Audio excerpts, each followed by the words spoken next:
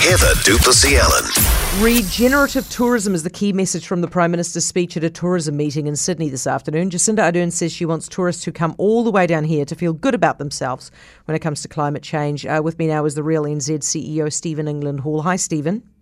Good afternoon, Heather. What on earth is regenerative tourism?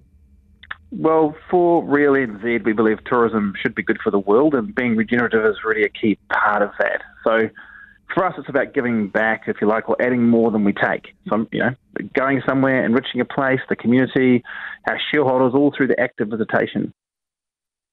How can a tourist give us more than they take? Like a practical example. Yeah, it's a really good example. So if we're going into some part of our wilderness, for example, into Fiordland or maybe on a mountain somewhere, then obviously the experience that visitor is having is good for them, it's really positive, etc., but there is an impact associated with that. And maybe that's a biodiversity impact, maybe that's a waste impact, maybe it's a fuel impact, maybe it's an economic impact. And so how do we set up our experiences or our visitor economy, if you will, in a way that when those things happen, we're adding stuff back into the system rather than continually taking from it. So if you're going to a national park, then ensuring that that act of visiting that national park actually results in benefits to the national park. Well, the simple solution was you just charge them a lot, wouldn't you? So that whatever damage they do, you can fix up.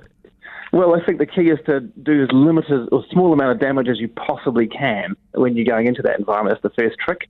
And the second is when you do some kind of impact or damage, then how do you do that in a way that you can restore it? So, if that's about cutting a path through a forest somewhere, then how do you make sure you're planting, sufficient vegetation back into that park to restore it? So basically we're only going to be targeting people who can pay a lot of money to come here.